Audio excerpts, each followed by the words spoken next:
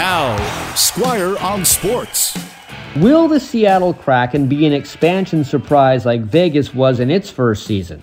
Well, nobody expected the Golden Knights to make the playoffs in year one, much less the Stanley Cup Finals. The Kraken aren't really expected to duplicate Vegas's incredible beginnings. They don't look to have enough goal scoring to do that. But their set of defensemen is pretty good, and their goaltending should be excellent. And as we all know, good goalies can patch over a lot of holes in a lineup. But the Kraken do need some of their forwards to find a scoring touch they may not have had in previous NHL seasons. They do have a couple of guys with decent hands, but looking at this roster, it does seem to be at its best behind its own blue line.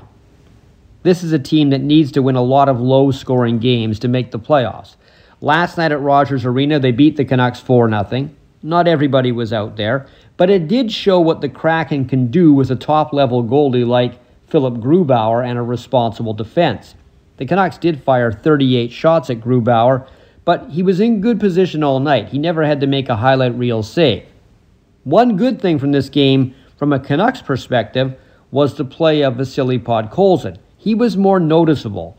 He apparently got a pep talk before the game from Travis Green, and that may have included showing Podkolzin some places to rent in Abbotsford just in case he didn't start making more of an impression to stay in Vancouver.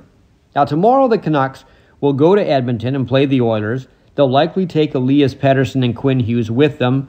Oliver Ekman-Larsson and Tyler Myers were playing together last night on the blue line against Seattle, and this may mean that Travis Green wants to get Hughes with Tucker Poolman, who, as we said yesterday, is more of a stay-at-home defenseman when you look at those four. Squire on Sports on 980 CKNW.